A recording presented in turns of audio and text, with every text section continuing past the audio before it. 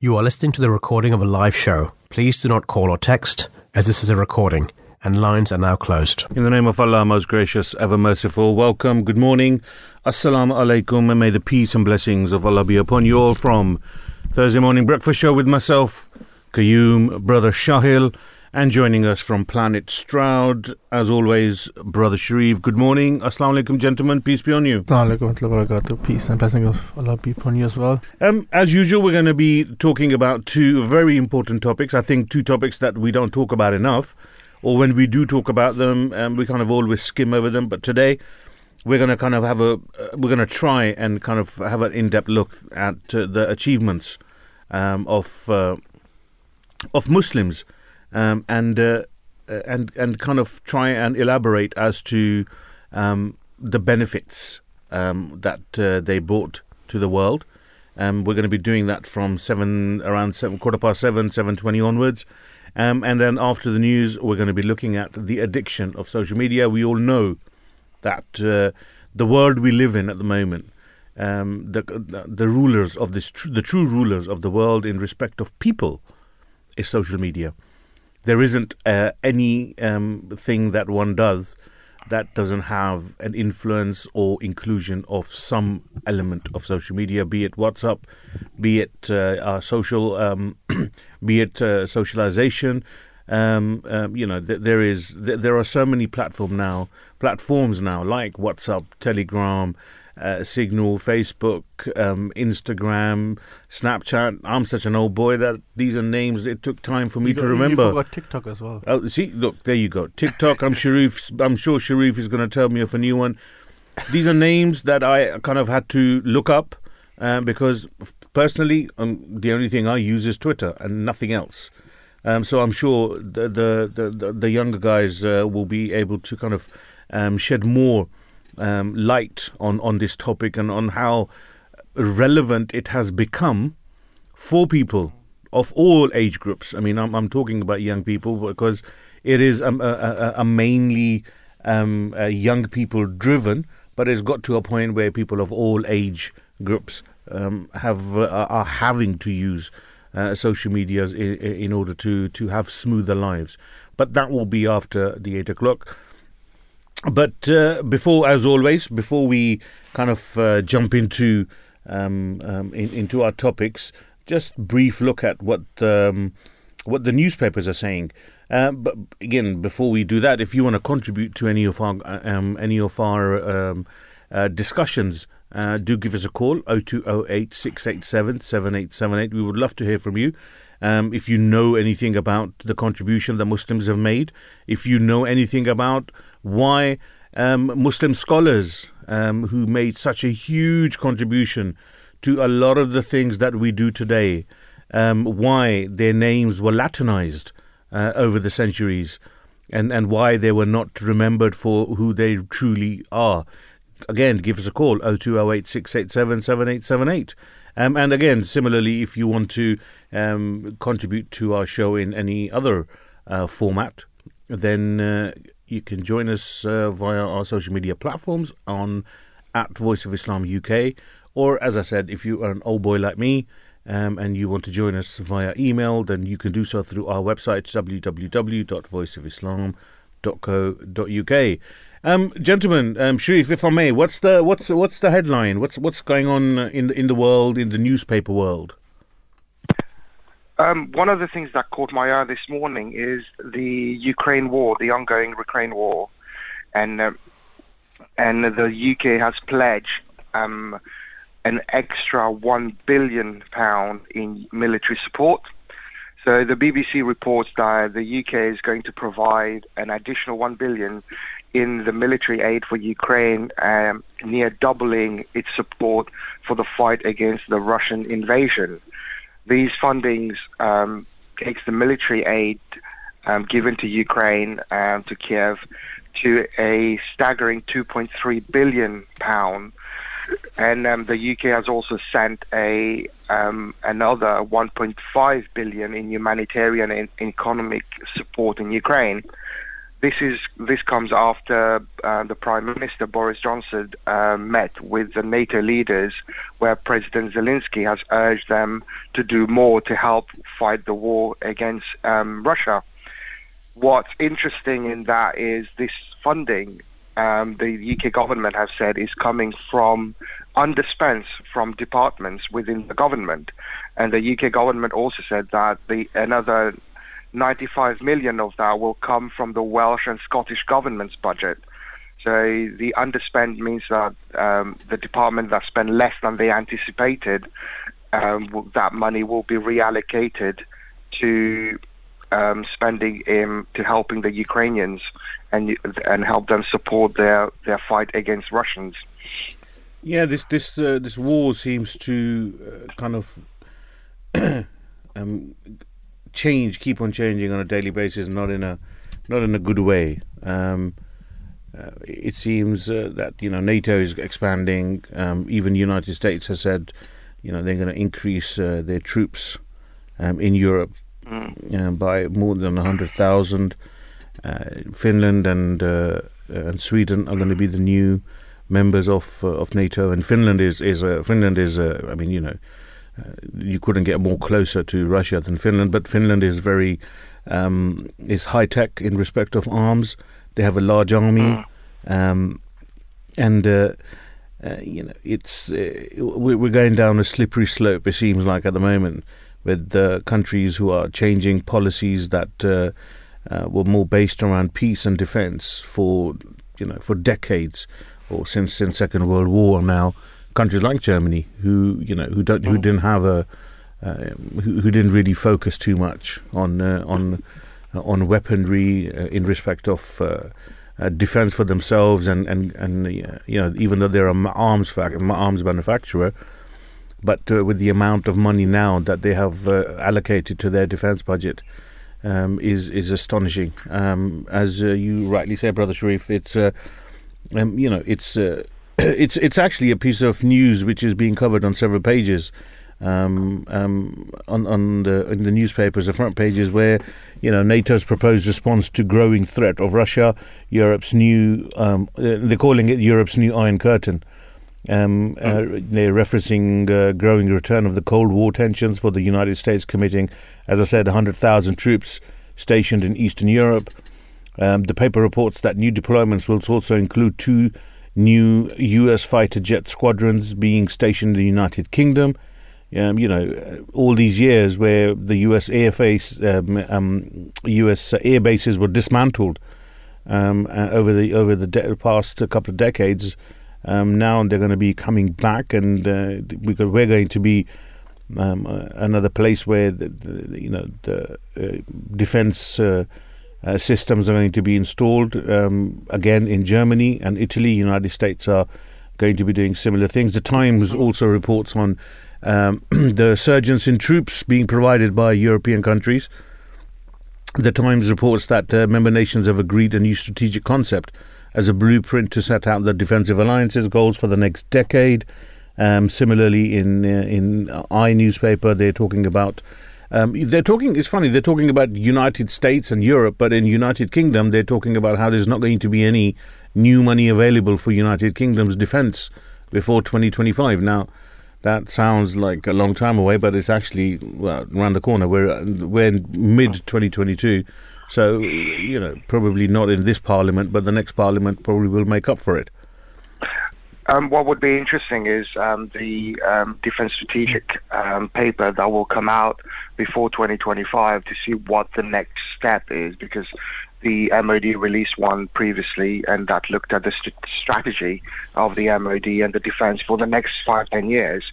So when the next one comes out, the landscape of what the MOD focuses on will be different. And what's interesting is that now they're stepping up their defences based on Sweden and Finland, looking at joining the NATO countries to strengthen NATO in Europe, and that's where the threat will come from in terms of Russia.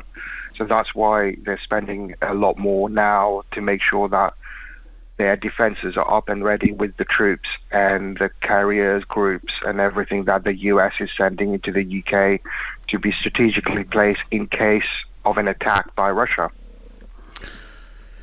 The thing is that what I've seen is that for Russia, the only thing what Russia wants is that they don't want to be put aside. They don't want to be in a corner and left alone.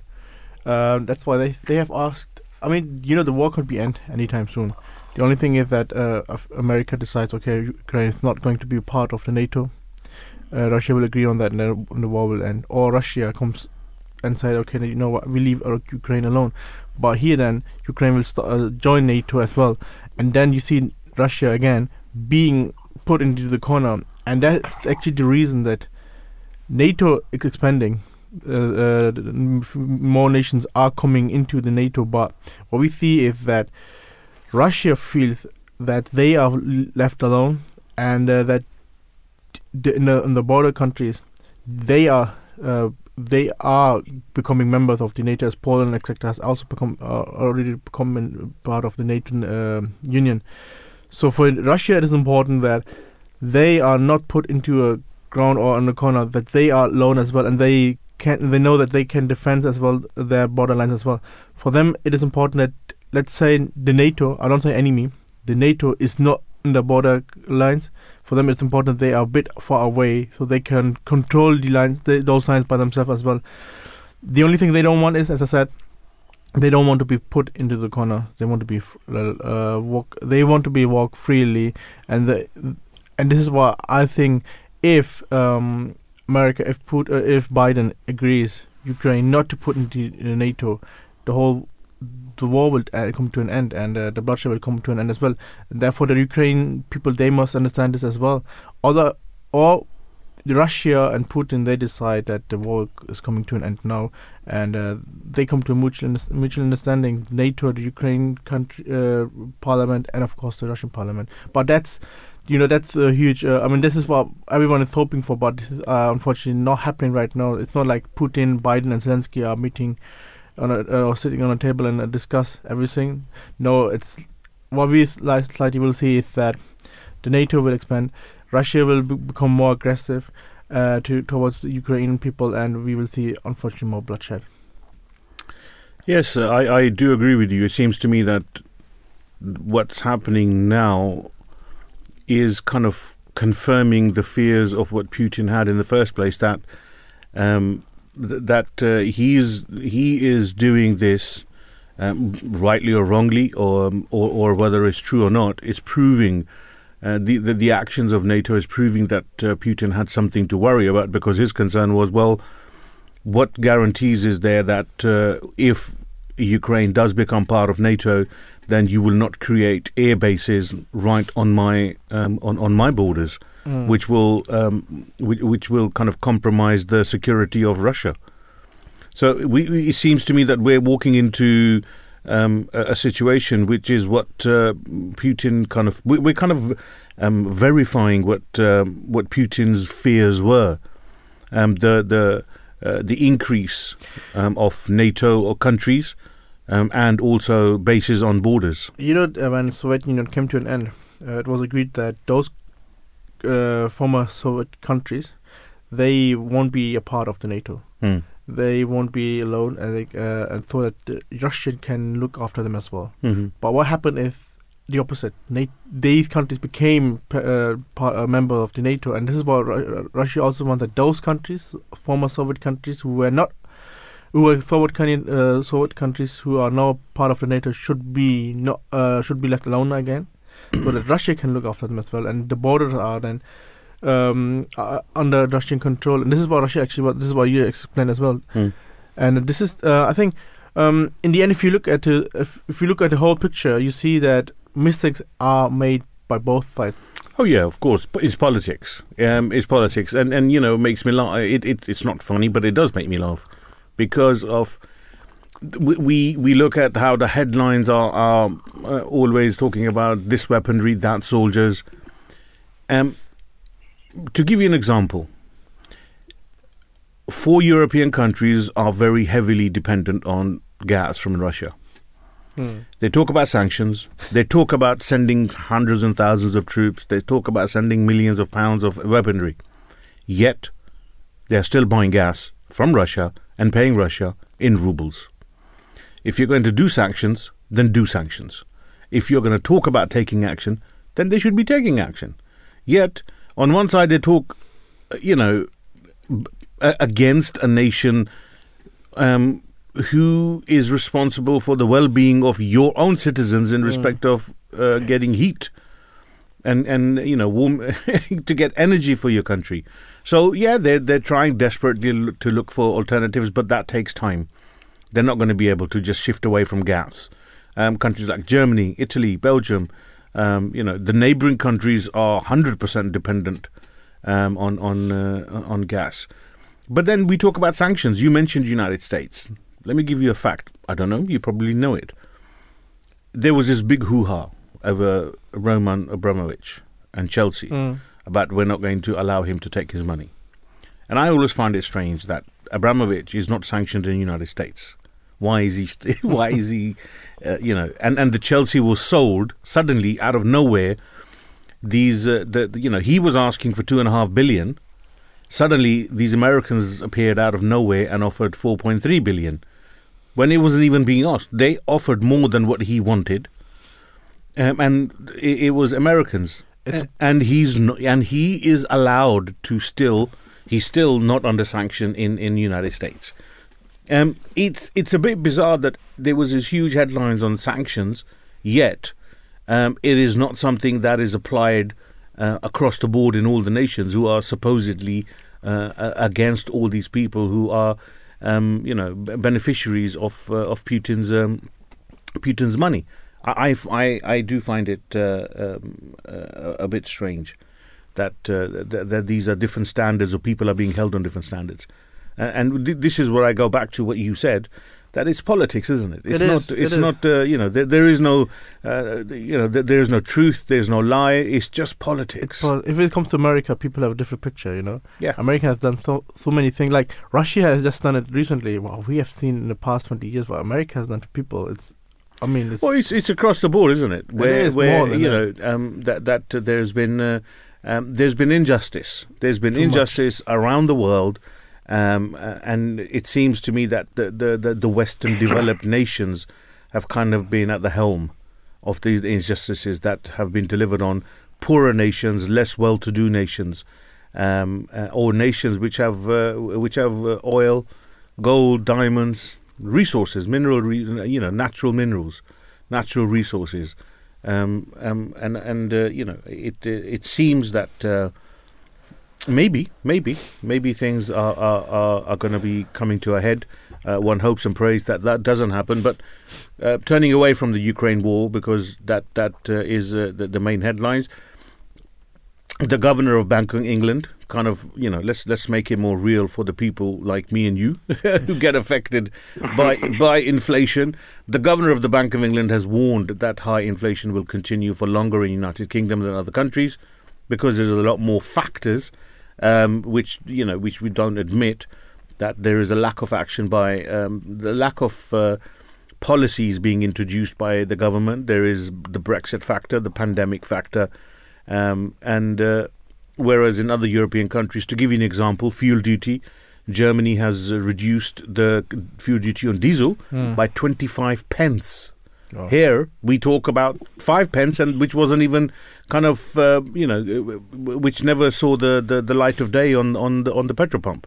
And the report says for homeowners that there will be a 0.5% rise in interest rates in the next coming months, possibly around August.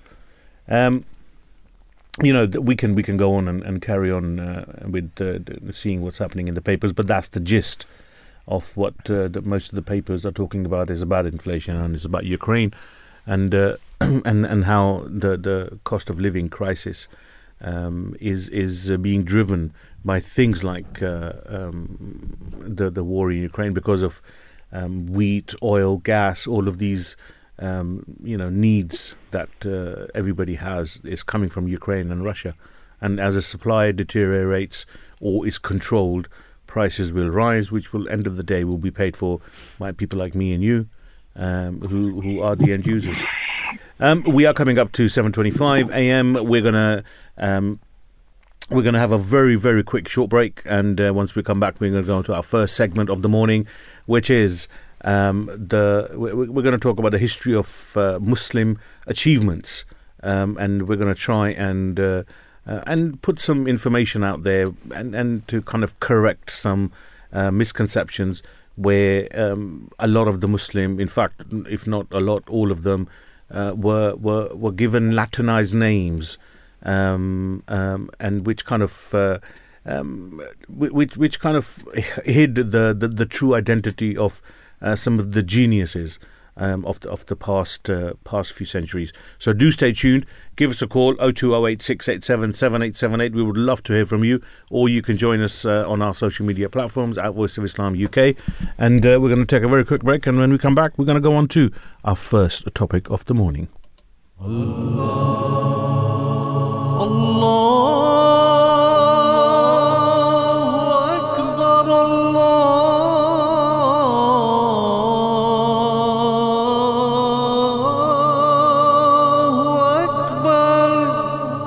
You're listening to the Voice of Islam Radio, broadcasting on DAB and via the internet 24 hours a day.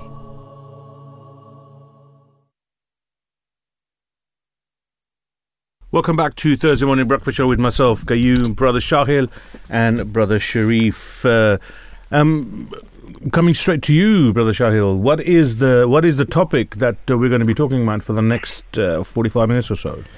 So today we will now discuss about the achievement of the Muslim scholars made in the golden era of the Islamic age and how we are still dependent on these things. And before we go, it is also for us that our listeners, that they pay attention as well, because we want to hear from them as well about the inventions they know made by Muslim scholars. And the amazing thing is about everything is that it is called the golden age of Islam, and although these inventions were made by scholars, were made by humans, but we see that Islam, the religion of Islam, is playing a big role into that as well. And here comes one thing to my mind, where people always say that Islam is a religion which is actually an old religion and can't fit into the Western society. But if we look into the inventions and the achievement the Islamic scholar have made, we can see that Islam is a religion who can fit everywhere. It's a universal religion. So dear listeners, again, if you know any about these achievements made by the Muslim scholars, you can let us know, or you can tweet us on Twitter. And everyone will be surprised at how much we are dependent on these things as well. There are so many achievements, so many inventions made, and this is the amazing thing. And again, we want to discuss not only the scholars, but we also want to discuss how the Holy Prophet, peace be upon him, has motivated his companions to gain knowledge, and how he has shaped the country of Arabia into a modern country. So this is actually, let's say, the gist, or this, the first segment we will discuss today. Now, why are we discussing this? The reason we're discussing this is, in recent years, I always found it interesting that, and rightly so, that we talk about history. We talk about British history, European history, American history, Russian history. Now, about time that we've started to talk about Black history. We talk about Black History Month, how Black people have contributed so much, and their history has never really been truly reflected in our education system. And some time ago, I did a brief show on and so many of my other colleagues on Voice of Islam have covered this topic in on Drive Time and on Breakfast Show and on Saturday morning, and our ladies have kind of spoken on this on Faith in Focus and other shows, including Living History, that there is so much that we use today in modern day scientific, medicinal developments and progress that we never truly know where this has come from. Now, Islam is a progressive religion. If people don't know that, be sure of that Islam is a religion which is progressive. It believes in progression. It kind of promotes progression because that's just the nature of man to progress. So a religion, which actually is one of the few, or if not the only religion, which kind of falls in line with the nature of man and accepts that progression is the way of life which is practiced within Islam.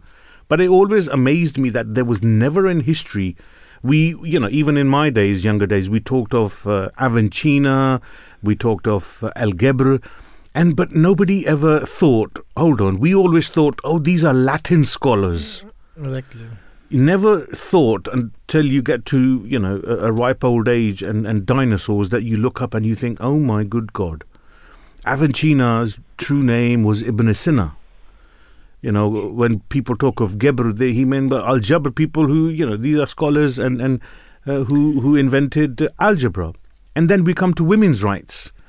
People always talk about, how, Islam doesn't treat women and women aren't. And then, of course, in Afghanistan, when the war started 20, 30 odd years ago, people talked about the treatment of women in these countries who are supposedly practicing Islam. So we're going to be looking at kind of educating and increasing your knowledge in the true essence of the progression that we have talked about, but from the lens of historical truth.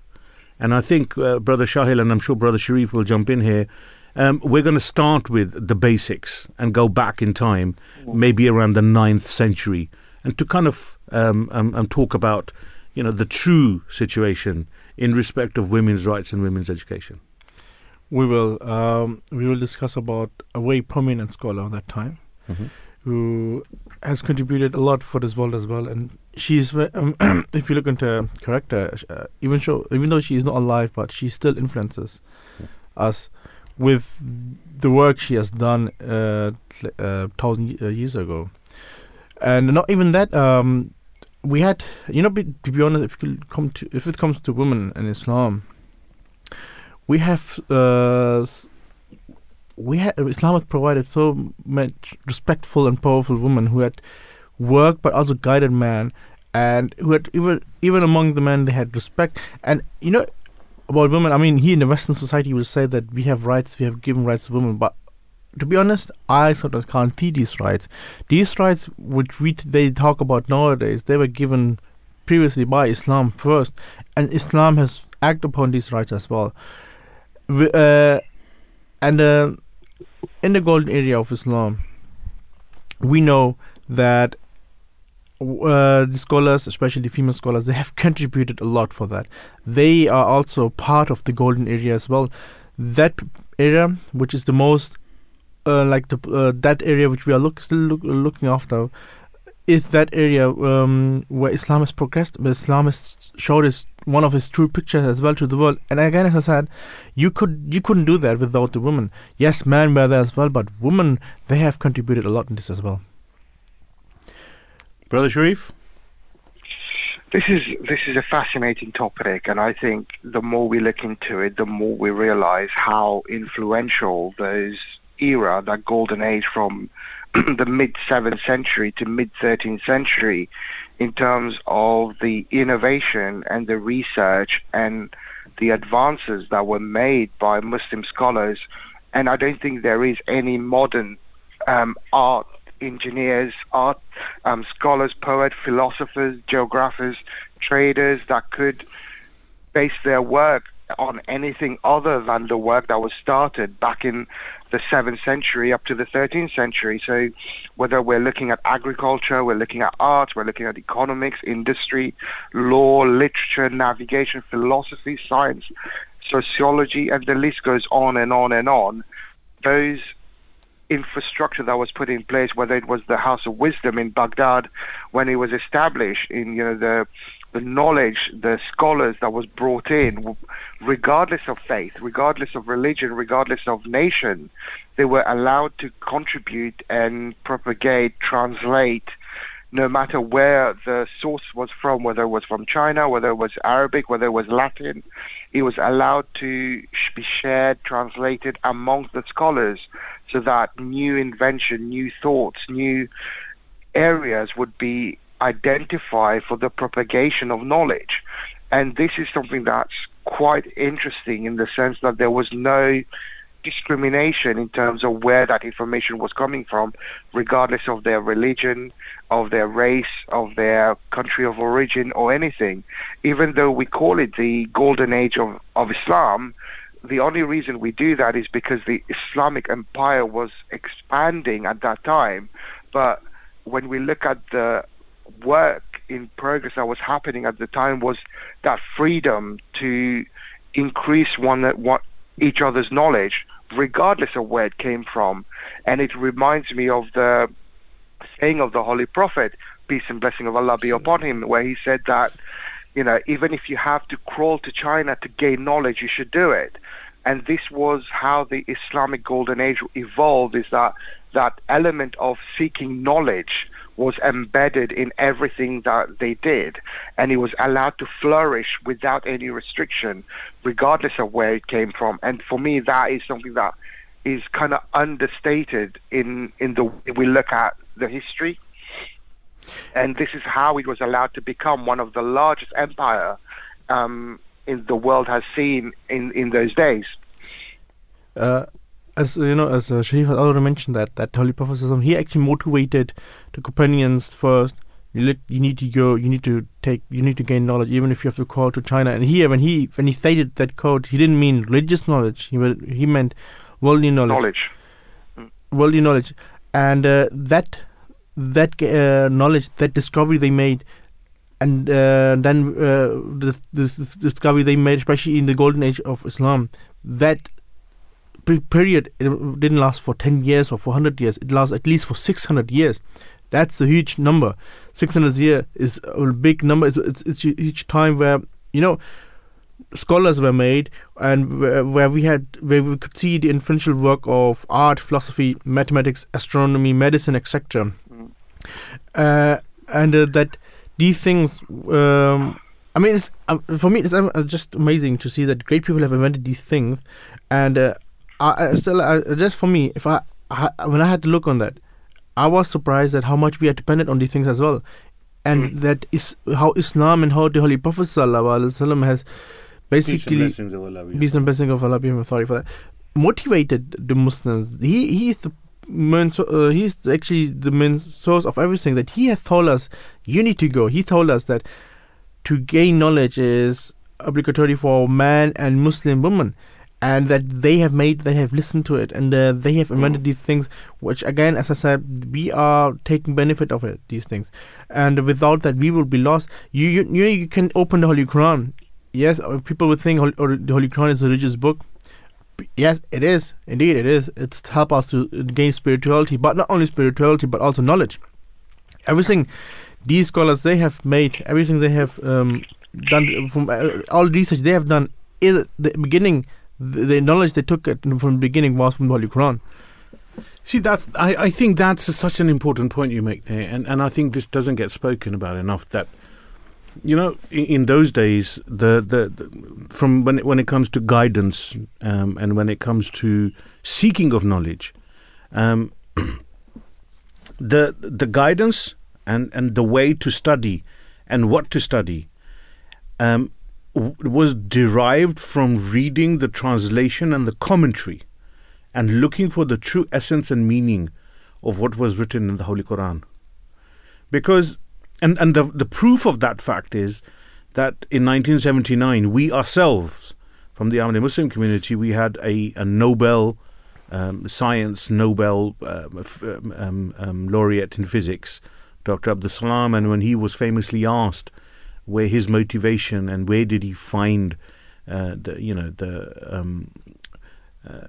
did he get the knowledge from, and it was a science and physics question, and and he's very calmly and in a straight face said, well, his motivation and his knowledge came from the study of the Holy Quran. And it was exactly the same back in at the time of the Golden Renaissance in Islam, when a lot of these scholars, who remember, they weren't just scholars. If you ever look up the names like Averroes and Avicenna and Geber, and if you look at what they did, they were Sufis as well. A lot of them were Sufis. They were followers of the unity of God. In fact, they kind of their way of life was based on Sufism. It was based on the teachings of the Holy Quran, and most of their motivation and kind of the seed of the knowledge and the seed of whatever inventions or whatever new information or development they brought to the world came from the Holy Quran. There are 750 verses. 750 verses, which made almost 1/8 of the book, where the believers is told to study nature, to reflect, or to make the best use of reason in their search for the ultimate, and to make the acquiring of knowledge and scientific comprehension part of the community life. So you see that that book is amazing. We know that, and it's a wonder in itself. So that's why, as you just mentioned, Dr. Abdul Salam, who won also the Nobel Prize, and Nobel Prize itself is a testimony that the Holy Quran is a book who can guide us not only for the religious matter but also for the worldly matter. And without that book, we would be lost. I mean, he is a living proof, Dr. Abdul Salam. He is a living proof for that. For his prize is a living proof for that. Definitely, in our day and age, that we've spoken about it so much, and there's been so much in the mainstream media about his services to science. But it's funny how his services for science is always given kind of a headline, but they never actually really focus on the true message which he has always spoken about, which is that he got his guidance and motivation from the Holy Quran. Yes, please, come on. If I may, just one interesting fact there. If you read his Nobel Prize acceptance speech, he goes back to the source of his knowledge. He recites the verse of the Quran that guided him to his theory about fission and fissure. And this is quite interesting for any of our listeners who out there wants to learn more about that, and how he goes back and speaks about his origin of his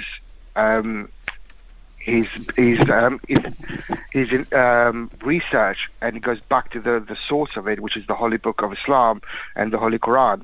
But what's also quite interesting is when we talk about those invention, and you say, Sahir, you saying that we're still using them. One of the things that kind of caught my eye is I love everything. My field is aviation, and I spend a lot of my time looking at aviation. And until I started looking into this, I didn't know that the concept of flying was actually in the golden age of Islam, that it was invented, and the concept of how it was taken from an idea that someone had in those age into what we see today.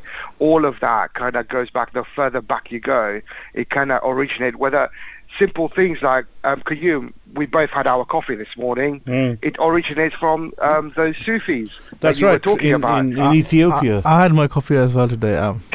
You had your coffee too. I had my coffee. But, but coming back, to Abdul Salam, one thing, which is very important for our students as well, is that he studied as well.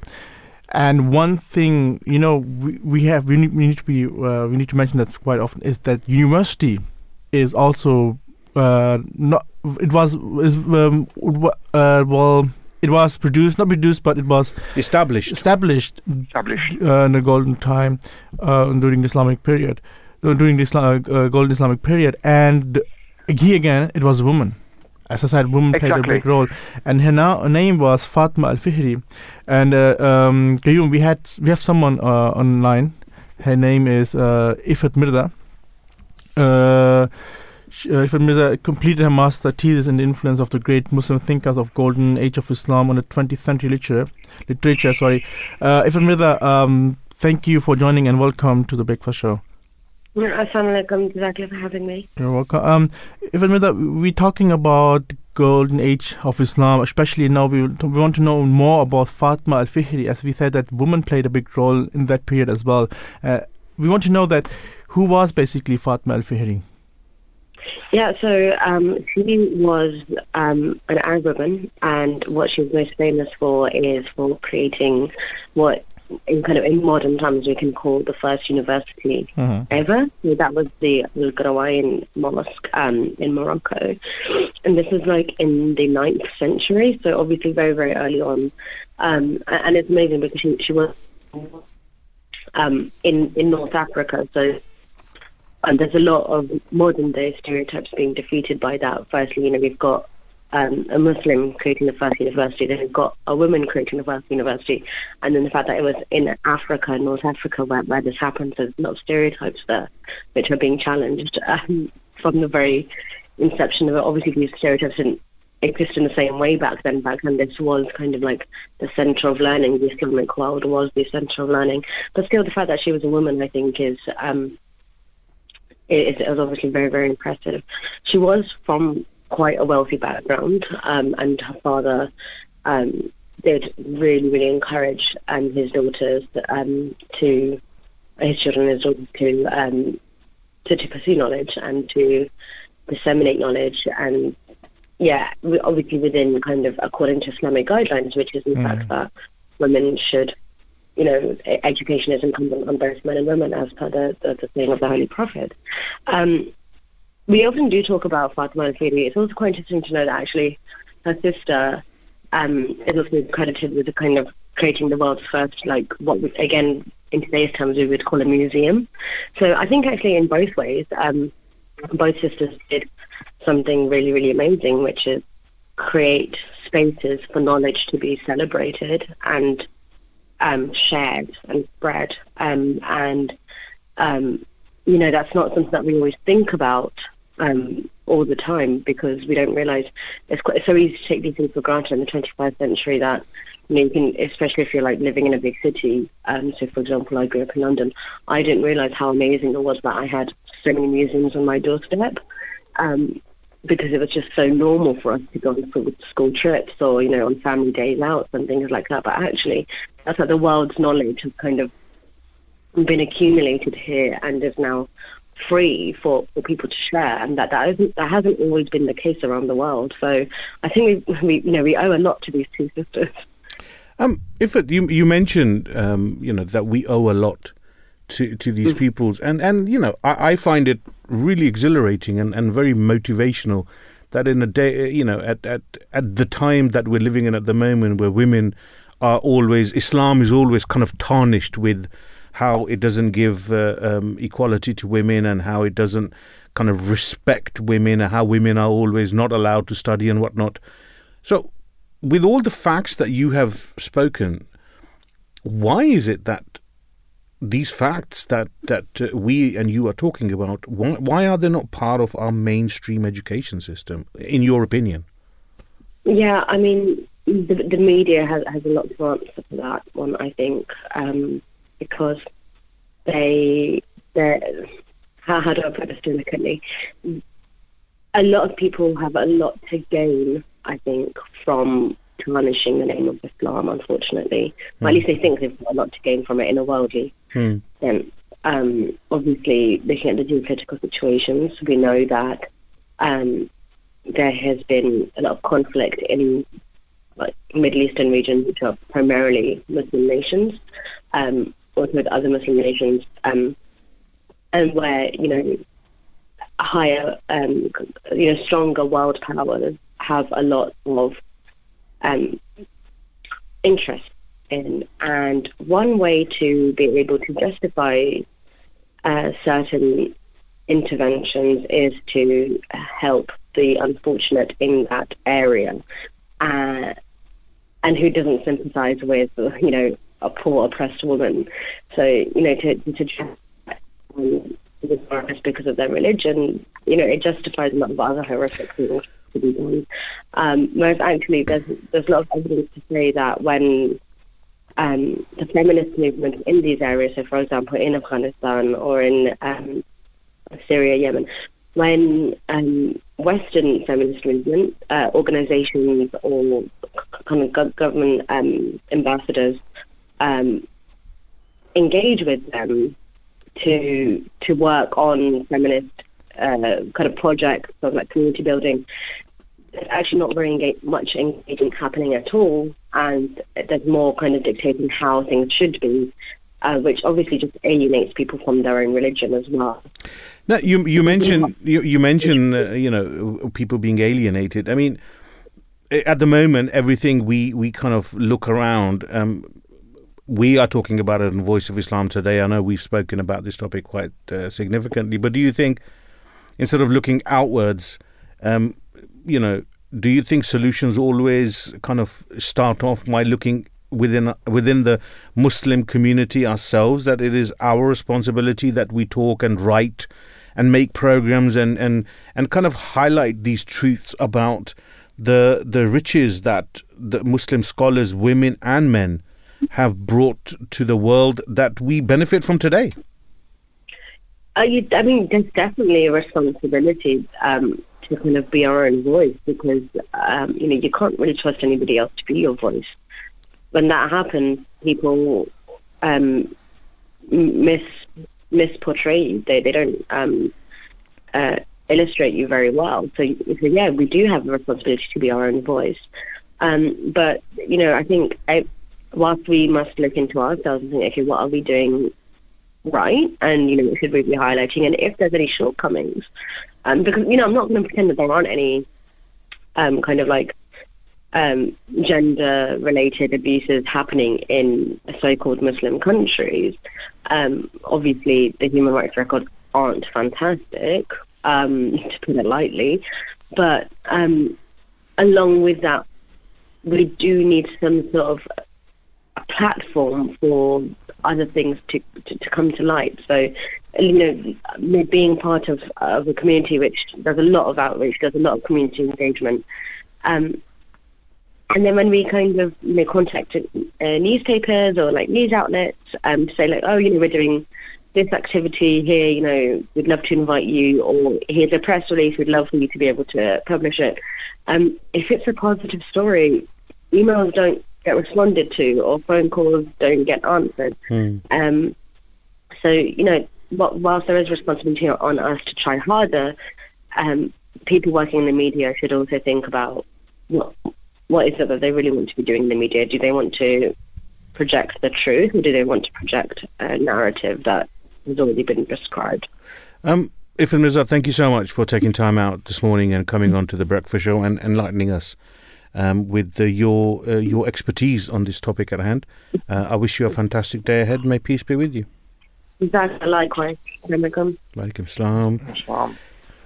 Guys, a very important point there, Ifat made right at the end, that we are sitting here and talking about the contribution that women have made and how the first ever university was set up by this lady. But Ifat there herself said, so-called Muslim countries, look at the treatment that those countries are giving to women. And I think it's so important to highlight the fact that here, that the treatment that so-called Muslim countries are giving to women have got absolutely nothing to do with Islam. And I was actually very happy she has mentioned these That's things, right. because this is important. That question, basically was asked also by the head of the Ahmadi Muslim community. His Holiness Hazrat Mirza Masroor Ahmad, may Allah be helper. And he said that there's a prophecy about the Holy Prophet, peace be upon him.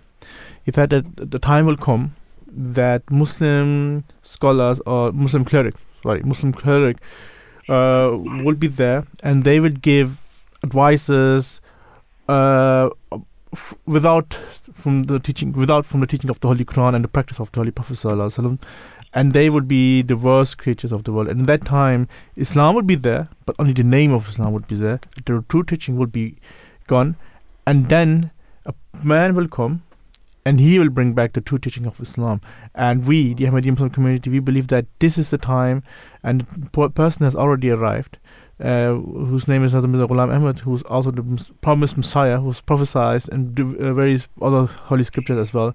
And he brought back the teaching. And while bringing back the teaching, we see that we have just mentioned Abdul Salam Sahib, one prominent physician, but we have also women.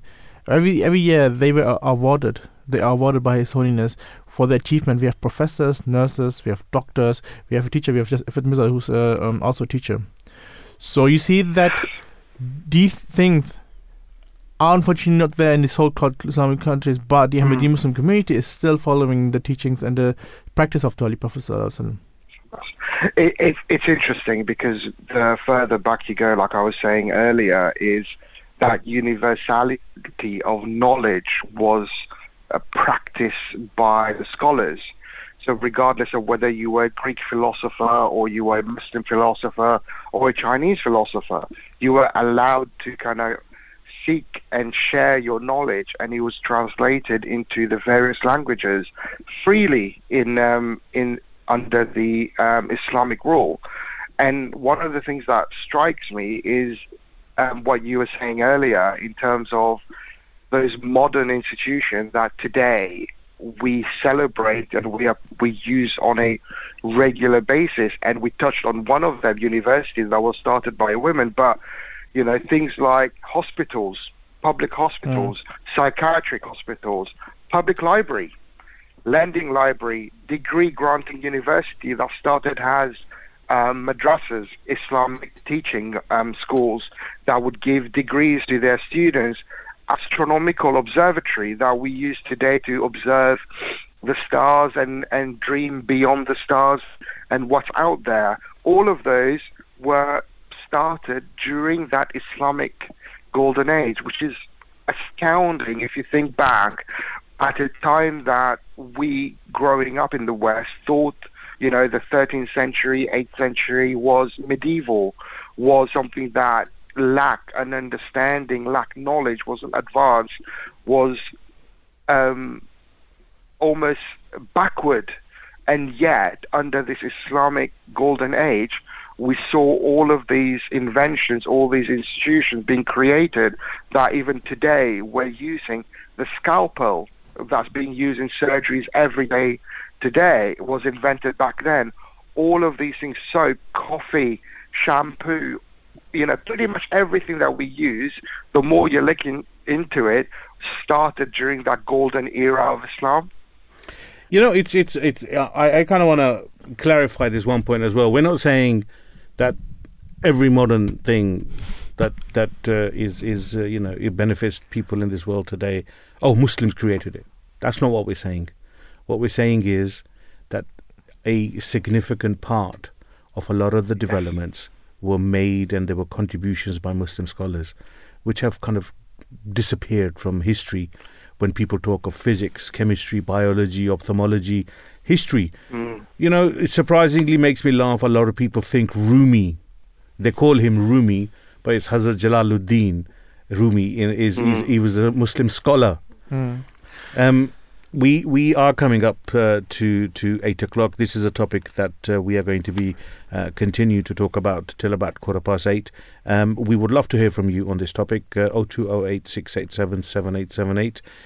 You know, if you want to contribute on our social media platforms, you can do so at Voice of Islam UK, or you can email us via our website www.voiceofislam.co.uk. Do stay tuned. Go get yourself a cup of coffee, your toast, you know, your avocado or your fried egg. We are only going to be able to sit here and think about such things. But do join us after the news.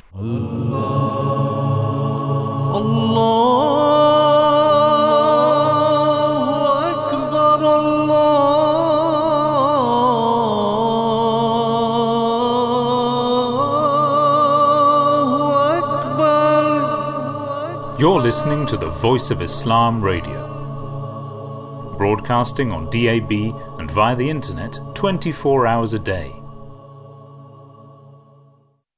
Welcome back to Thursday Morning Breakfast Show with myself, Qayyum, Brother Shahil and Brother Sharif. Brother Sharif, just before the the break, we were talking about the contribution of Muslim scholars, but it's important to talk about such things, but it's also worth talking about the environment and the rights that the beautiful way of life and the religion of Islam bestowed upon people, which people were able to kind of take advantage of that. Could you shed some light on that?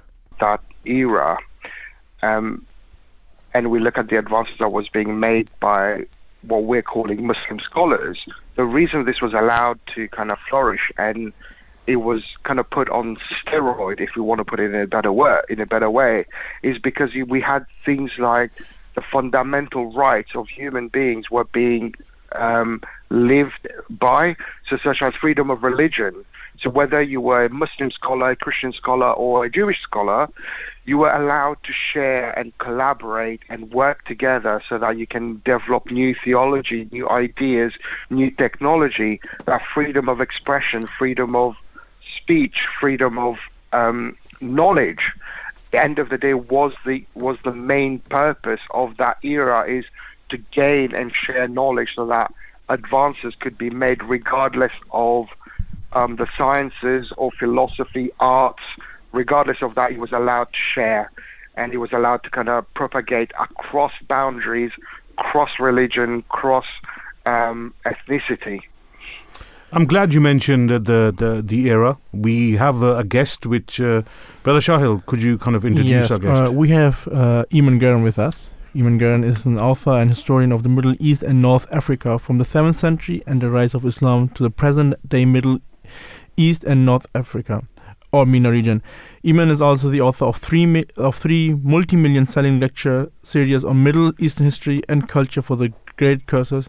These are the history of achievement of the Muslim Golden Age, the Middle East in the 20th century, and turning points in Middle Eastern history. At the heart of Eamon's mission is an attempt to educate people, especially non-Muslim, about the rich and varied history of the region and its people. Eamon, good morning and welcome to the Breakfast Show. Good morning, nice to be with you. It's a pleasure, Eamon. Eamon, as you know, we're talking about the golden age of Islam.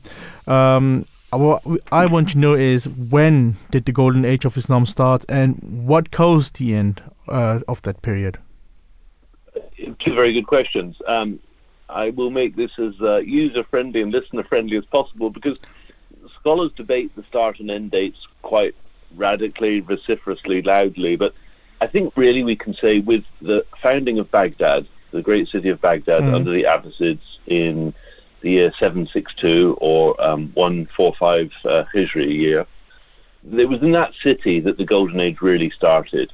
Not obviously when the city was founded on day one, but within 10 or 20 years it was seen as a great centre of learning, particularly under the legendary Caliph Harun al-Rashid, who features in the pages of those stories So Loved in the West, The 1001 Nights or The Arabian Nights. So that's, let's say, roughly 770. It's not a bad start date. Mm-hmm. When it comes to an end, again, traditionally, people talk about the year 1258 in the Western calendar, when the Mongol armies attacked Baghdad and destroyed the city. Certainly by that time, Baghdad was already a city in decline, but I don't think that we should tie the Golden Age to one particular city. It's part of the wonder and part of the greatness of the Islamic Golden Age is that it spread right across the Muslim majority world at that time, from Cordoba in modern-day southern Spain to Samarkand, out as far as modern-day Afghanistan, and indeed up to the borders with China. And the central basis for it was learning, and it was the search for learning and the spread of learning and the acquisition of knowledge. Wow, amazing. Eamon, one question always comes to mind. I was discussing it with my brothers earlier. Why was there a need to Latinize the names of a lot of these Muslim scholars? Well, I suppose the first basic reason is that Western scholars at the time didn't speak Arabic. And so even a name like Muhammad would be unusual in the West at that time. And so they took what was unusual to them, that is to say Muslim names from Arab and Persian cultures, and Latinized them so that they could be more easily comprehensible on the, if you like, the Western tongue and the Western brain at that time.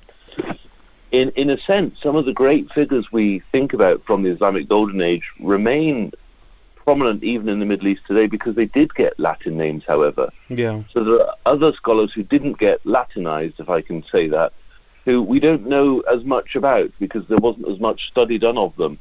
And so the great names like Ibn Sina, Latinized as Avicenna, Ibn Rushd or Averroes, those are common names in the West. I mean, maybe not on the street, but, you know, in terms of educated audiences, those names would be known.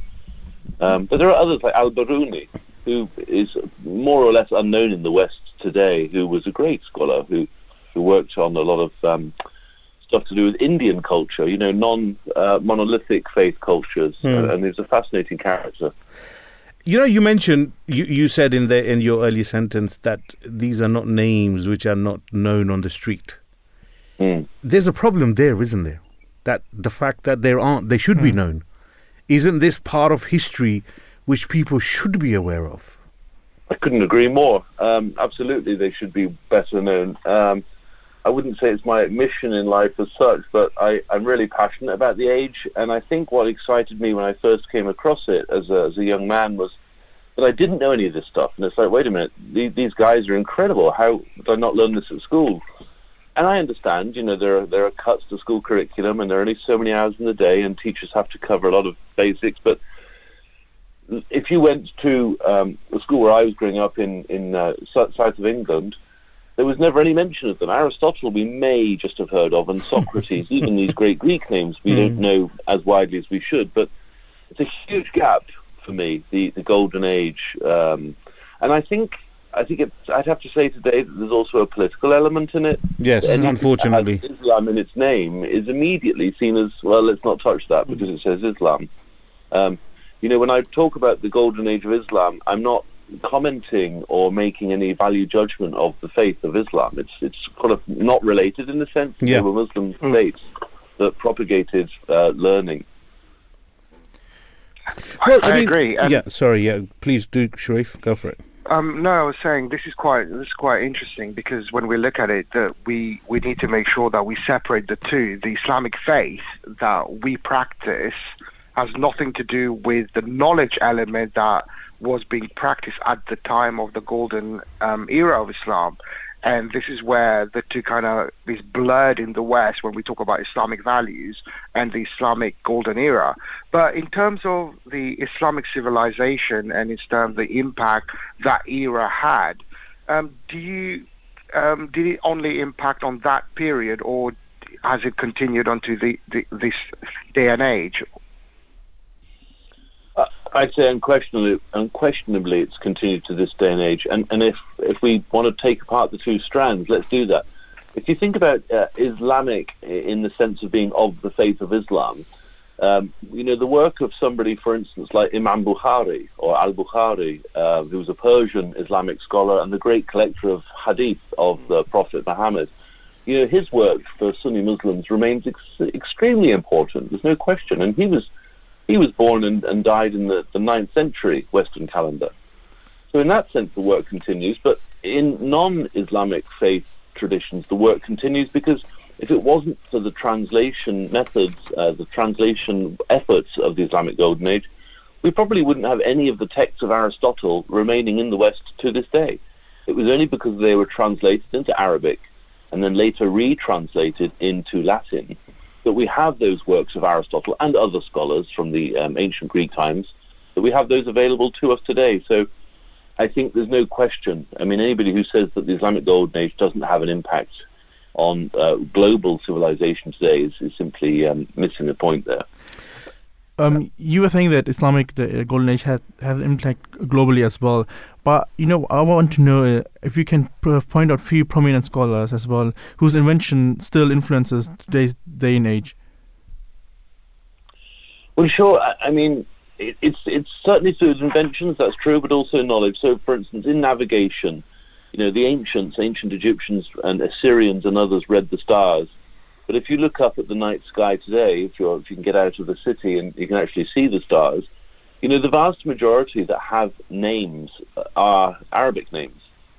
That alone is a cause for wonder that the scholarship that came from Persia and other parts of the Muslim majority world at the time labelled the stars. And so we might think of people who look at the horoscopes in their daily newspaper, think of the terms for the horoscopes, but the actual names, Betelgeuse is from an Arabic name. There's so many of them are.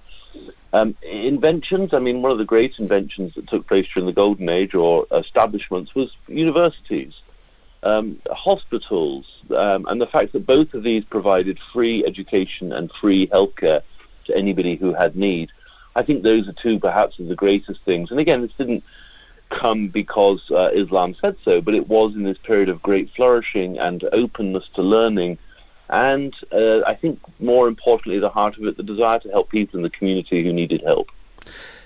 Eamon, one question comes to mind. You've talked about knowledge, and one thing I always get worried, and I always clarify that and I said it earlier as well, that we're not talking about how the Golden Age was the one and only, and there weren't any other scholars from other faiths and religions and nationalities. As you so rightly mentioned, Sir Isaac Newton, Socrates, Galileo, there were so many scholars and historians and inventors and philosophers. But the history that we are talking about today must have come from an institution. So we spoke earlier about the institution of, the first university that was in the 9th century. And then recently I found out that Al-Azhar University in Egypt it didn't start off as a university. In fact, it didn't get university status till maybe, I think, 700-800 years later, but it was an educational establishment somewhere around the 960s or 970s AD. Why isn't it? Wouldn't these facts be a good bridge to educate the West or the Western or the developed world that there is nothing to fear? And the reason I say that is because we discussed earlier that the motivation and the knowledge base that a lot of these golden aged philosophers, they got their motivation from the reading of the Holy Quran, the reciting of the Holy Quran, the understanding they got from the Holy Quran, that it wasn't just a religion, but it was a way of life. It was about progression, and they used that knowledge in how they invented and spoke about things. Why isn't this information used as a bridge to create understanding between faiths and communities? That's a very good question. I do my bit. What can we do? I mean, something I would love to see. Sorry to cut across you. Something I'd love to see is I know that people doing GCSEs, at 16 years of age, get that there are elements of world history. I don't see any reason why we couldn't have a discrete unit that looks at the history of the medieval Middle East, Islamic Golden Age. It'd be a great unit to do at schools. They do modern history, they do world politics since the First World War to the present day. I think it would be really important to do a sort of a GCSE core subject in this, because if it wasn't for the Islamic Golden Age, the European Renaissance wouldn't have happened. That's right. And too often in history, we have isolated blocks. We look at ancient Greece, and then we draw a line under it, and then we jump 1,000 years to, let's say, the Renaissance. Or you look at the American Revolutionary War or War of Independence, and then that's it. You put that away, and then we look at America today. You need these broad sweeps of history, and I think ignoring or overlooking or basically just completely disregarding the Islamic Golden Age is a huge mistake, because it's such a rich vein of knowledge to be tapped, and a fascinating one. I think there are so many great stories in there that children in particular, who are the best learners, I think, would take to these stories. And especially, I think, in this day and age when there is so much politicization of anything with Islam in it, to look at the Christians and Jews too who worked in the Islamic Golden Age. I mean, the greatest Jewish scholar of all time, arguably, was Maimonides, Moses Maimonides. Now, he was born in a Muslim majority state, and he died in a different Muslim majority state. But he was the personal physician for the Muslim ruler in Cairo at the time of his death.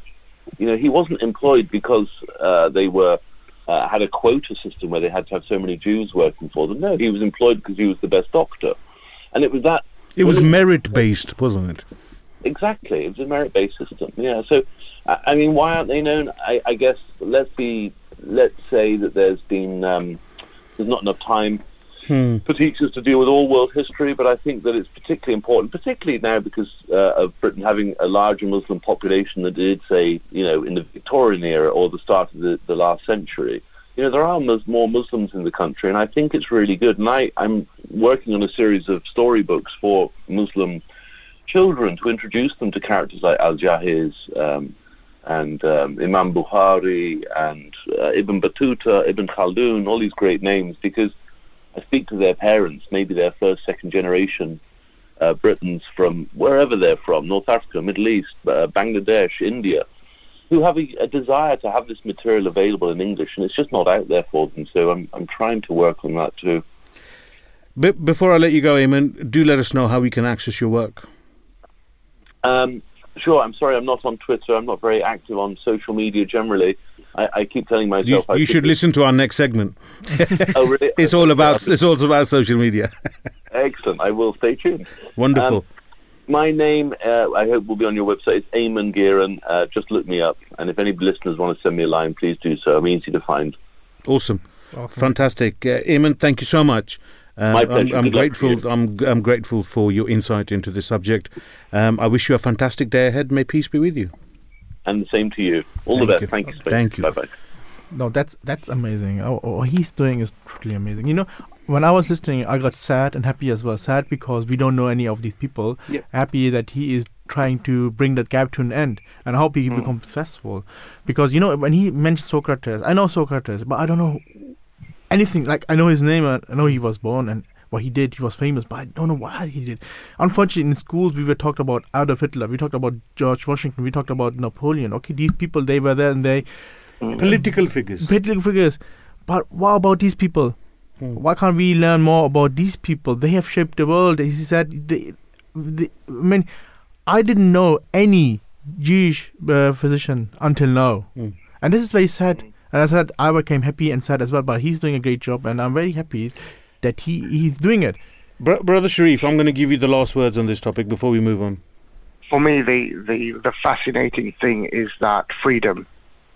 The freedom to express yourself, the freedom to exercise your religion. You weren't forced because you were a different religion not to live there, not to share your knowledge, not to be the private physician of the ruler of Cairo at the time because of your religion. You were given value based on your knowledge and expertise. And this is the thing that fascinates me, is that tolerance, that freedom, that unfortunately we don't see nowadays in the, like our previous callers put it, so-called Muslim countries. Unfortunately. I think that's the best way to end. But just to summarise some of the points that we've spoken about today is how the first educational establishment in the 9th century was established by a Muslim woman scholar. The fact that it was a woman scholar who was able to do this and was able to provide an institution which gave education, it kind of nullifies this notion that Islam is a religion which suppresses women and doesn't allow women to educate. Because at that time, if one was to look at the Western side of the world, women weren't allowed to vote. Women weren't allowed to study. They couldn't do anything of their own accord. The rights of women just weren't there. And whereas in the so-called backward world of Arabia or of Africa or of other regions beyond the West were flourishing. We're giving out knowledge. Just one thing before we come to the end of the segment. Everything we have just read, we've talked about, is that these people, even Sharif mentioned that freedom they had to get the knowledge, everyone from different faith and background, is because they follow the teachings of Islam. And I think if we do the same, everyone of us can become Fatma al-Fihri, who invented the first modern university. Without a doubt, but there's one point I always make, and I will never stop making it, is that the rights that were given to women were not given by man. That was the right given by the Holy Prophet, may peace and blessings of Allah be upon him, on the guidance and instruction of God Almighty. God Almighty, in Islam, men and women are equal. And this is not decided by a man. And that's where today's problem lies, where women are fighting for equal rights, even in the 21st century. They're looking to gain equal rights from men. If you still think you need men to give equal rights, then you will always be looked upon not equal. You're looking in the wrong place, because it's God Almighty who gives rights, because it is His creation. He hasn't created men and women unequal. He's created them different. And it's very important to understand that you're looking in the wrong place. Personal opinion. No, it's a good opinion. I like that. You're listening to The Breakfast Show with myself, Qayyum, Brother Sharif and Brother Shahil. We're going to take a very, very quick short break, and when we come back, we're going to be talking about social media. We're going to be looking at the benefits, but we're also going to be looking at how it is an addiction and how it can actually, where we talk about the benefits, how it can harm you as well. So do stay tuned. We're going to be right back after a very, very quick short break.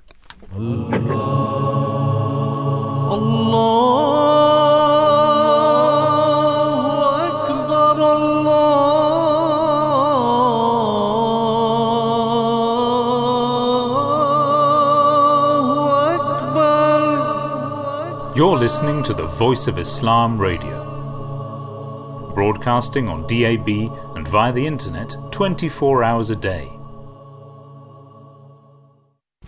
Welcome back to Thursday Morning Breakfast Show with myself, Qayyum, Brother Shahil, and joining me from Planet Strout is Brother Sharif. Brother Sharif, what's the final topic of the morning? So social media habit or addiction. So the gist of the story is there is no official medical recognition of social networking addiction as a disease or disorder. Still, the cluster of behaviors associated with heavy or excessive use of social media has become the subject of much discussion and research. We will have a look at the aspects of addiction to social media in today's day and age.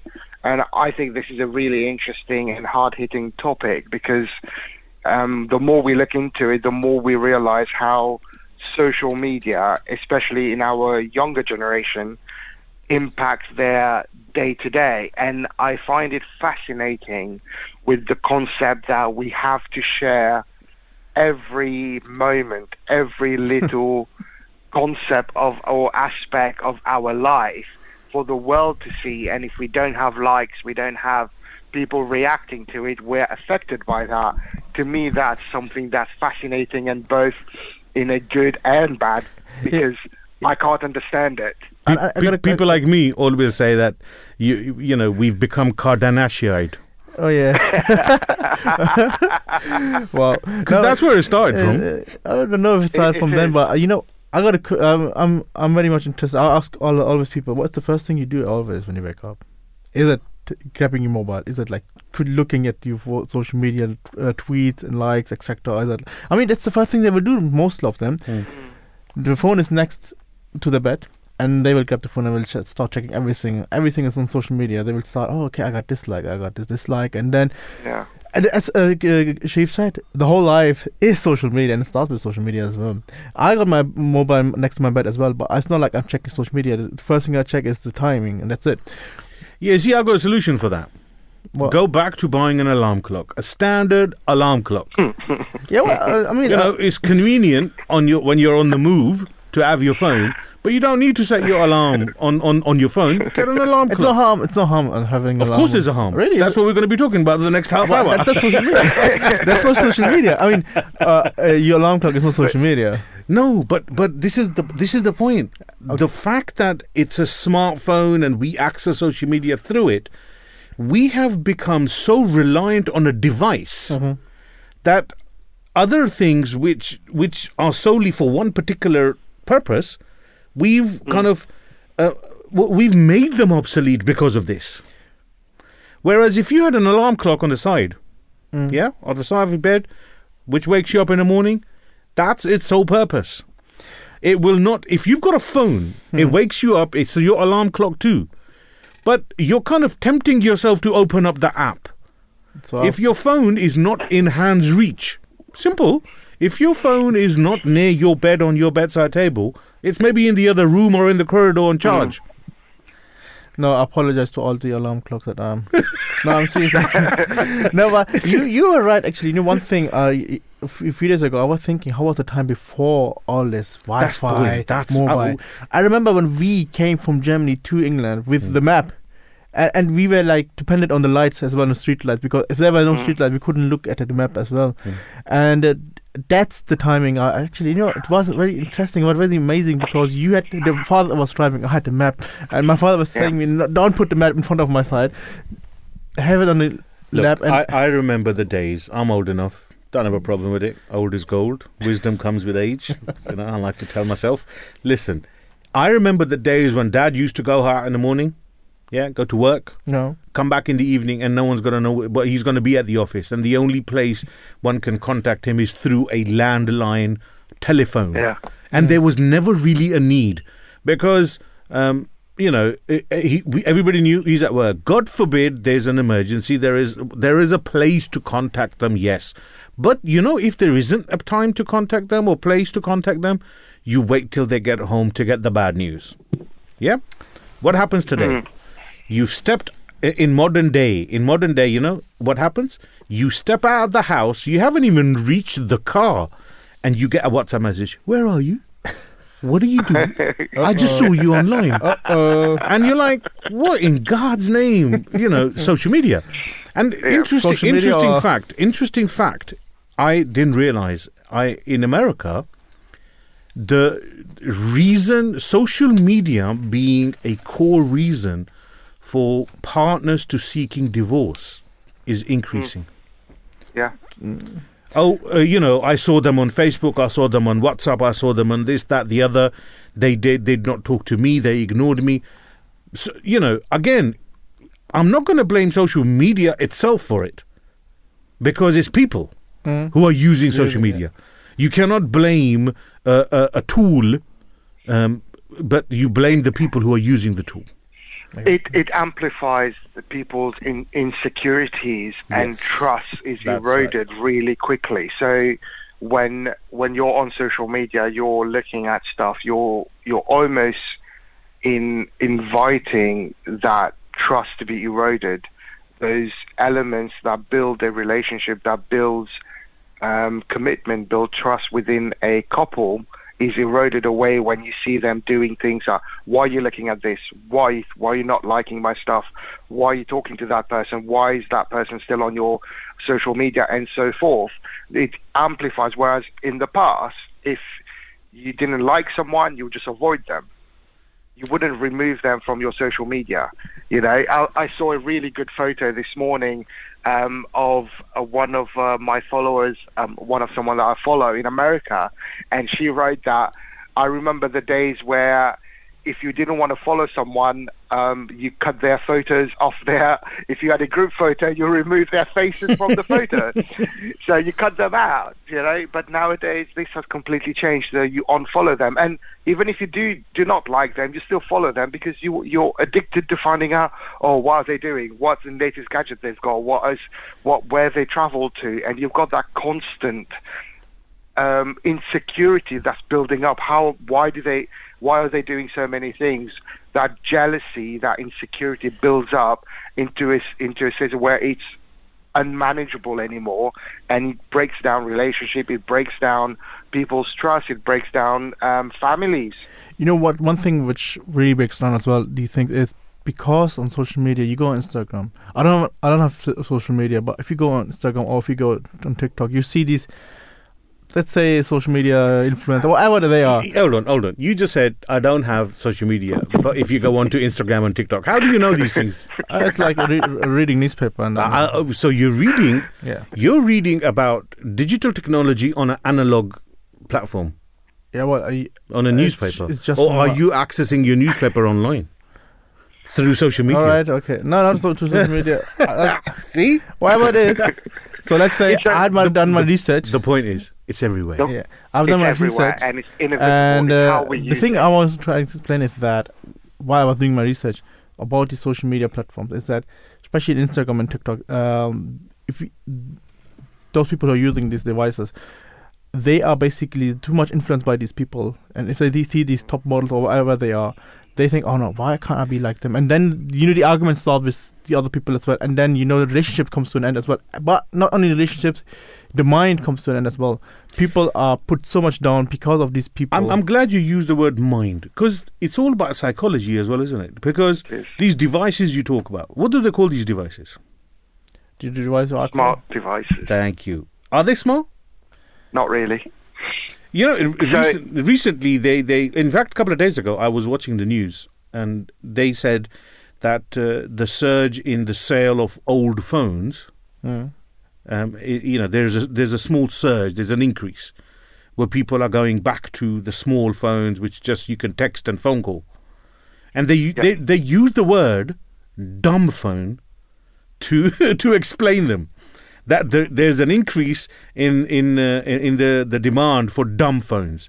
And I thought to myself, look at the psychology of that. They don't like the idea that people are coming off smartphones, which aren't smart. It's people who are supposed to be smart, aren't they? Or is it machinery? And it's what you put in, you'll get out. So my biggest gripe with social media at the moment is, well, it's been for a while, is that people read what they read and take it for facts. Yep. And that's not the case. You get a snippet of information, you get a headline, a what's it called? Something that will gain your attention, grasp your thing, and you take that to be fact. And people don't go and look into the deeper understand. There was a research done recently in the last 5 years that the attention span of youngsters is, I think, 7 or 8 seconds. Wow. Yeah. So it's a headline generation, isn't it? Exactly, it's the headline. So you see things people will take out of context, will take it completely completely twist its meaning, and that's what people will jump on. Everybody will jump on the bandwagon and go, this is horrible, this is great, this is so and so, without actually going into it to understand what is this about, what it is that's going on. But because of the headline, everybody's on the bandwagon and going, oh, this is a terrible person, he said so and so, he did that, she did that, without actually understanding the context. And this is the biggest issue with social media, is that attention grabbing platform that we have. But you know what Shiv just mentioned, like not going deep into everything and substance.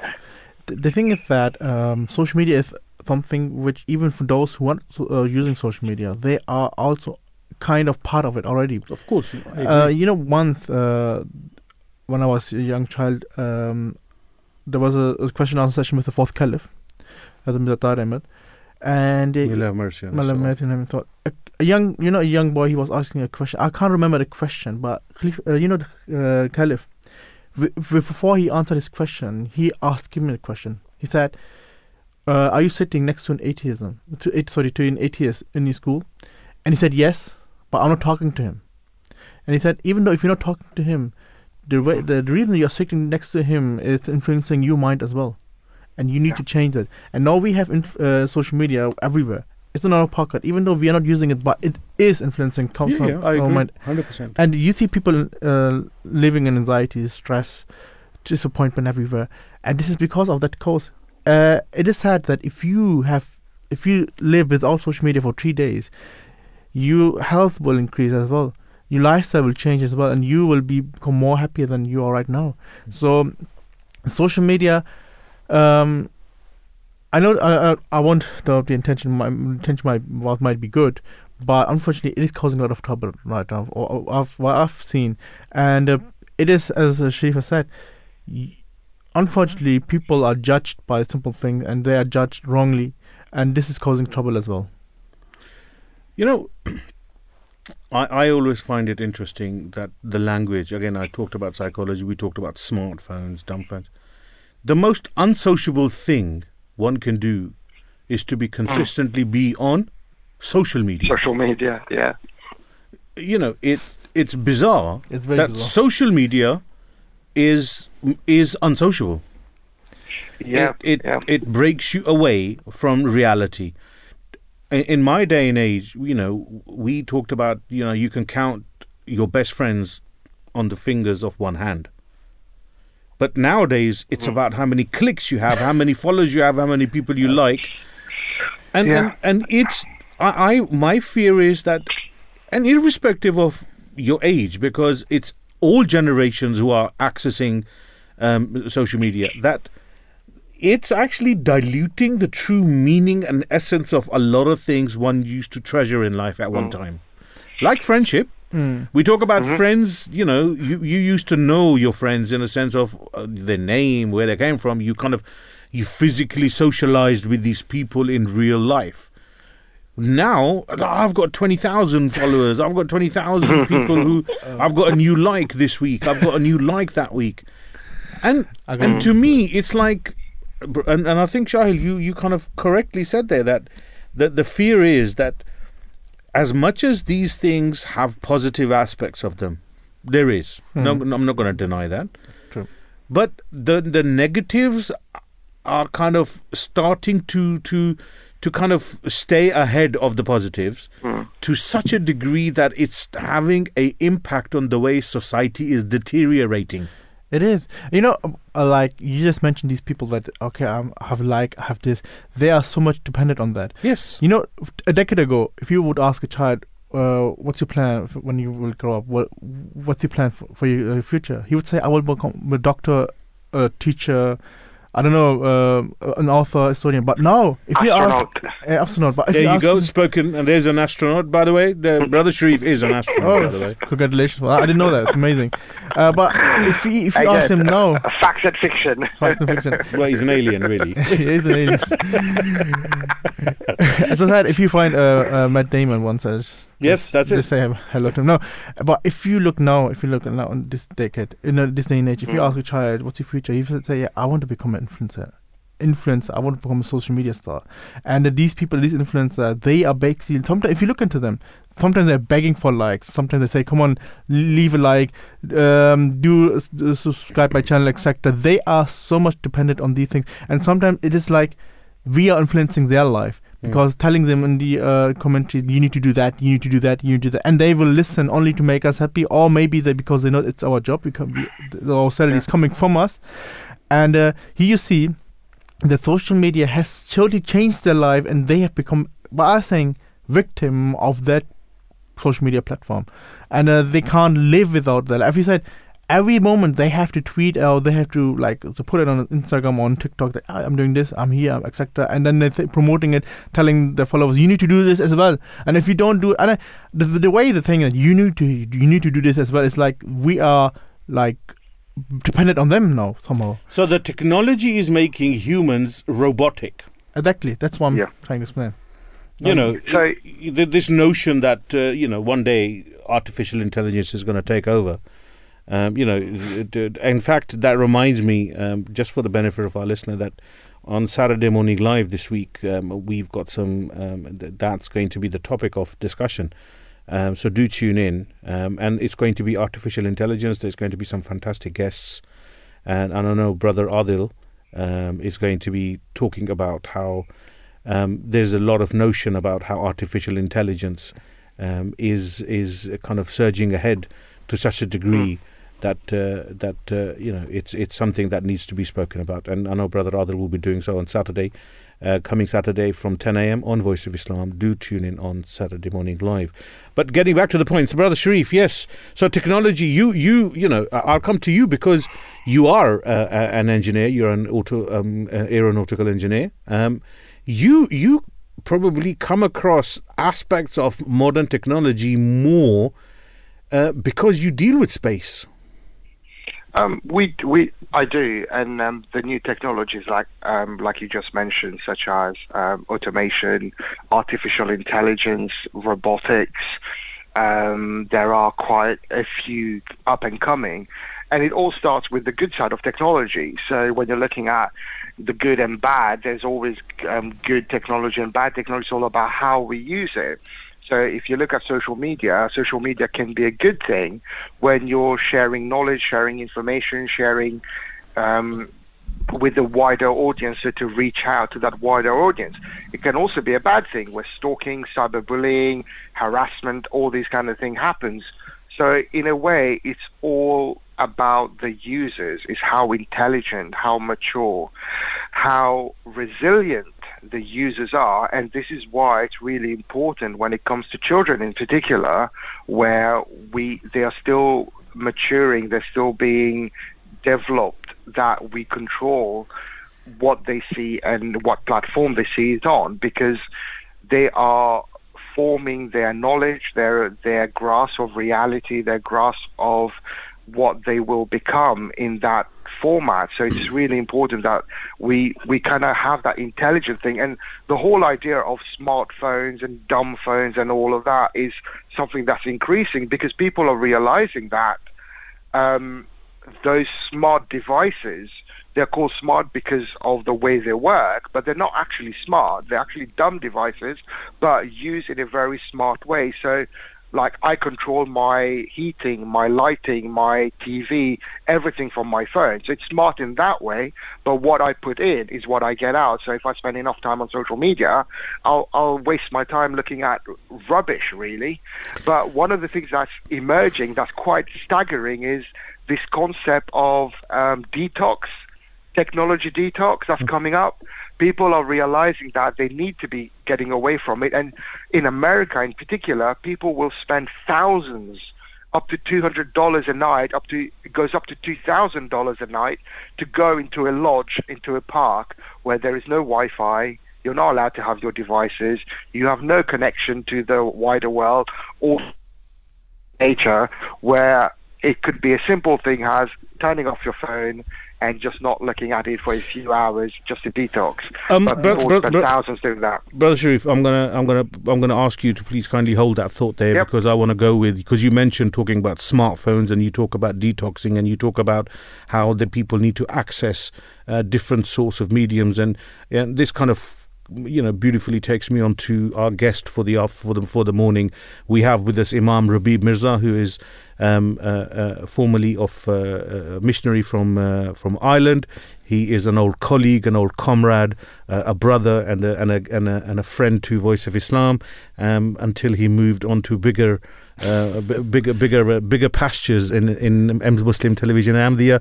Assalamu alaikum, peace be on you, brother Rabib Mirza. Wa alaikum assalam warahmatullah. Jazakallah for having me, and it's good to hear all of you again. Jazakallah. Likewise too, brother Imam Rabib. Imam Rabib, we're talking about social media and we're talking about the effect it is having on society at large. We always talk about the benefits of progression and Islam within itself. We spoke earlier about the golden age of Islam and how progression is actually part and parcel of the teachings of Islam. So the progression in social media is good. However, Islam teaches us to always look at the middle way, the moderate way. Could you shed some light on this, this aspect of Islam and how it does look at moderation, and how we can kind of keep our children and ourselves and our society safe from the negatives of social media? Absolutely. So, of course, there's always pros and cons of things, and of course, there's always going to be negatives and positives of things. So, Islam has always given this guidance, and especially the Holy Quran and the sayings of the Holy Prophet, peace and blessings of Allah be upon him, guide us towards this factor that whatever you do in life, it should be done in moderation. There should not be excessiveness of one thing, and it should not be that you're going, in the other direction either. So, for example, just by way of example, when the Holy Prophet, peace and blessings of Allah be upon him, came to know that there was a certain companion, and they would tie a rope to themselves, hang it to the ceiling because they wanted to pray all night. The Holy Prophet, peace and blessings of Allah be upon him, said that this is not the manner. Rather, whatever you do, have consistency in there, but do it in moderation. If you can only pray 2 units of prayer, but it's consistent, then that should be your goal. If you can do more, then well and good. So there should be moderation in a person's life, and moderation can also have a different definition for each and every single individual. But when we come to social media nowadays, obviously we know that the phones have become our second nature. As soon as we hear the ringing, we have to check our messages, we have to go on social media, we don't want to be left behind as such. So Islam has said that there should always be, again, moderation in the things that you do. It should not be that, the whole day is consumed by going on or exploring on the internet or just using it without any sort of time limit. Even the doctors now, or the various different researchers, they themselves are finding out that this is quite detrimental to the eyesight and the brain development of children. So that's why they said that only 1 or 2 hours should be, or maximum of 2 hours of screen time should be set for the children. So the fact that this itself, or the researchers and the doctors and the medical sector itself is showing that there is an issue with browsing the internet or browsing these various different other sites as well. It shows that there are problems there. Just the other day, there was an advert on the television, and it was for I think some sort of product, and the underlying issue, it was for a certain cream. So the underlying statement that it made was that social media is having an effect on this girl. She's trying to live another life. She's trying to portray herself another life, and it's having a very negative effect on her. She's trying to show herself as being something that she is not, and she's being pressurized on social media.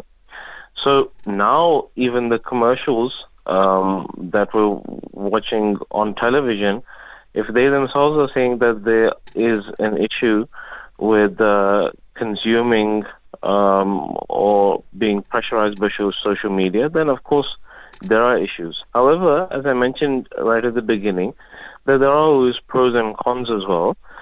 So we do have, specifically if we were to look at it from the Ahmadiyya Muslim community's perspective, that we use social media as a platform to propagate the message of Islam. We use it as a means, as a tool, to have those rational debates, to have those exchanging of ideas, whereby we desire to give the message of the Prophet of this age. The Holy Founder of the Ahmadiyya Muslim community, Hazrat Mirza Ghulam Ahmad of Qadian, who we believe to be the promised Messiah and Imam Mahdi, and God Almighty's reformer of this age. So we use social media as a means to get his words out, which in fact are the words of the Holy Quran and the Holy Prophet, peace and blessings of Allah be upon him. So, as I mentioned, that there are always pros and cons to things. You can't fully negate something, and you shouldn't fully adopt it where it consumes your life. So that's why it should always be done in moderation, as Islam has mentioned. Thank you for this quite in-depth explanation. The thing that kind of I'm interested in is, what guidance does Islam give to beat any of those kind of addiction to new technologies that we see nowadays? So first and foremost, Islam has said that you should own up. You should accept that you have an addiction, because the practical, measures cannot be put in place until you yourself have not accepted that you have an addiction. So that's why when we look at the time of the Holy Prophet, peace and blessings of Allah be upon him, there was a person who was habitual in lying. So this was a sort of an addiction of his, that he would lie. So the Holy Prophet, peace and blessings of Allah be upon him, and obviously he would indulge in other vices of the time, drinking, etc. So the Holy Prophet, peace and blessings of Allah be upon him, said that when he came and sought spiritual guidance of how he can reform himself, the Holy Prophet, peace and blessings of Allah be upon him, said to him that, look, just do one simple thing. Don't lie to me. And stop telling lies. Abstain from, falsehood and telling lies. So the next day when he was going to commit another vice, again, out of habit, an addiction, you can say, the thought clicked to his mind that, if the Holy Prophet, peace and blessings of Allah be upon him, were to ask me, have you done this, I can't lie to him. And slowly, those vices, including, telling lies as well, they were totally rid from his character, and he became a very righteous and pious soul.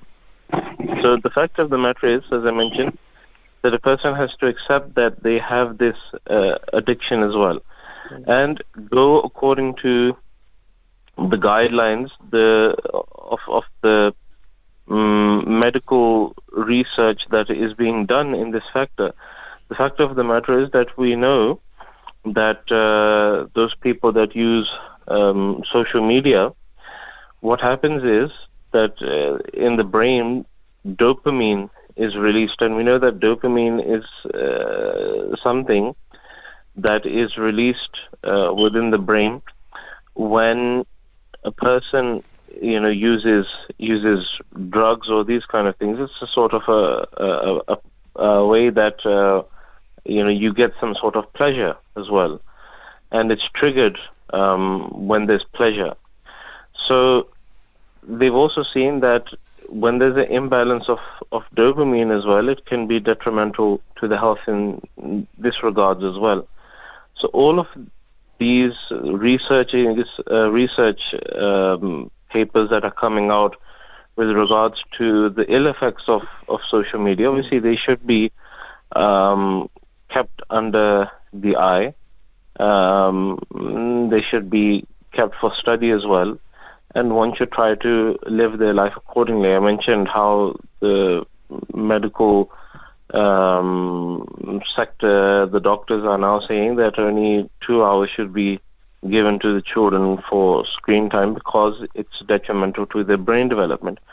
So the question is that the way that we use or browse our social media, how detrimental is it to us? We know that using the phone, for example, to put the lighting.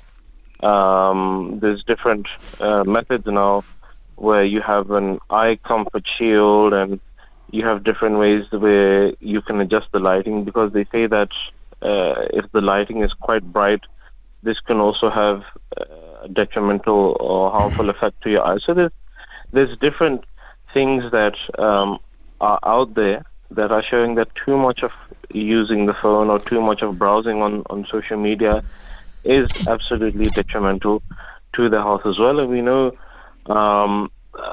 especially from the various different news articles that come out, and especially it's to do with youth, that it's really having an ill effect on them. They are so addicted to using the various different social media platforms that they've forgotten how to converse in reality or converse with one another. The dinner table now, instead of family sharing ideas, everybody's just talking to each other on the phone, or they're talking to one of their friends, or they're browsing social media and so on and so forth.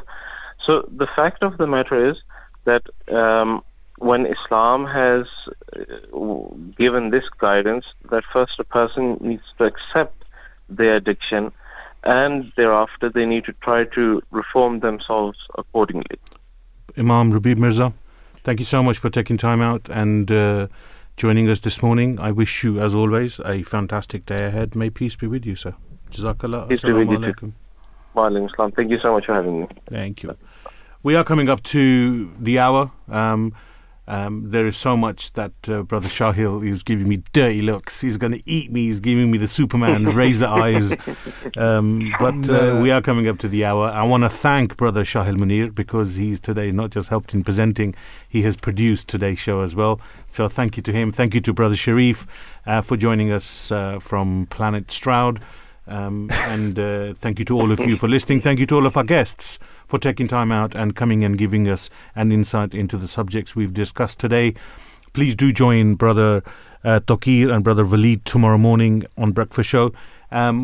Please forgive any shortcomings on our part. Please remember us in your prayers. Until we meet again, may the peace and blessings of Allah be upon you all.